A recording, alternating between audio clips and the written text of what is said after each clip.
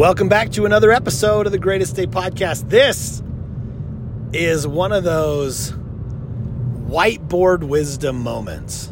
That's one of my new little buzzy things. Whiteboard wisdom. One of my favorite moments, and it comes from coaching and therapy sessions I have with clients, and this one's good. I may have talked about this in the past, I'm not quite sure, but I'm sitting with a client, we're talking about just her healing journey, things that she's going through, people in her life, and I think you can relate to this. You go through something, and sometimes people, they mean well. They really do mean well, but they say things and they just aren't, they're not as supportive as what they seem. They're not as helpful as what they hope. And it's this line, and I'm sure you have heard it before. Time heals. Time heals all things. Guess what? Time doesn't heal. Time does not really heal much. It doesn't heal broken bones. It doesn't heal broken hearts. It doesn't heal grief, trauma, and loss. Because what you do inside of that time, that is what's healing. That is what is healing stuff.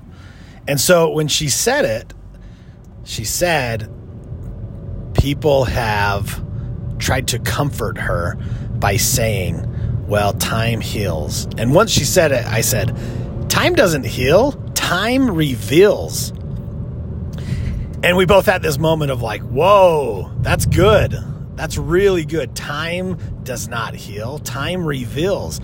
So I popped up and I went to my whiteboard in my office and I wrote it down. I put time heals with a big X through it. And instead I wrote time reveals. So I want to share this message with you guys today in hopes that it will help you. And here's how we're going to use it.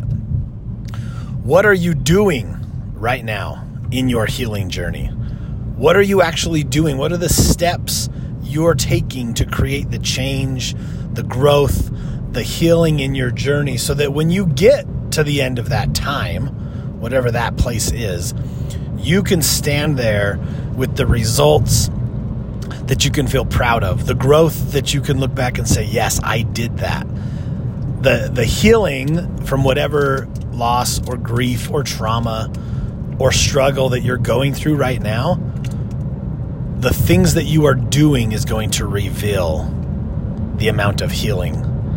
It's going to reveal what the time was actually spent doing. And what do you want that to show? What do you want that to reflect when you get to that moment? You can say, yeah, what I did during that time, I can stand here and say that I created this and I'm proud of it.